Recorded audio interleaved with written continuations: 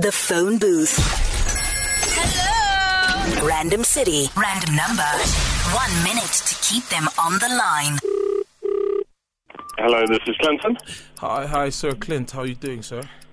I'm alright, and you? I'm good, sir. You're speaking to Josh. I'm one of the camera guys at the company, sir.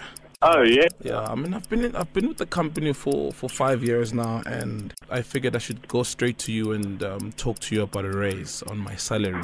I've got to tell you, I'm not sure if you're speaking to the right person here, because Great Stock is a relatively small company. We've got about 30 people, and I don't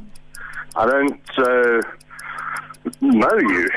So I don't know how else to say that. Are you sure you're speaking to the right person, or are you one of the freelance people that we use? I'm one of the freelancers. Got it. But, yes, and I work with Dumeling in the same office as Dumeling. He'll tell you about me. And you're the owner. I'm sure you could do something. Take me on permanently and give me a raise. Yeah, Josh, I would do whatever I could to help you in a situation if you I've seen work for us. But if Timeling's a lady that you're referring to, and you're speaking about her as if she's a guy. So I'm not familiar with your work. I want to drive the same car as you, man. Clinton, how you doing? How you doing? Hi, you're live on 5FM. How are you doing, sir? You're speaking. Yeah, not bad, man. You're speaking to suspected something was up there. You're speaking to Sol and Fresh, and we were told you're a great boss. And chances are you know all of your stuff, and clearly you do.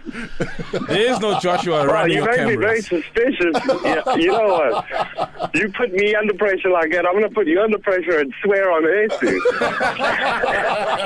The phone booth. Don't even think about leaving that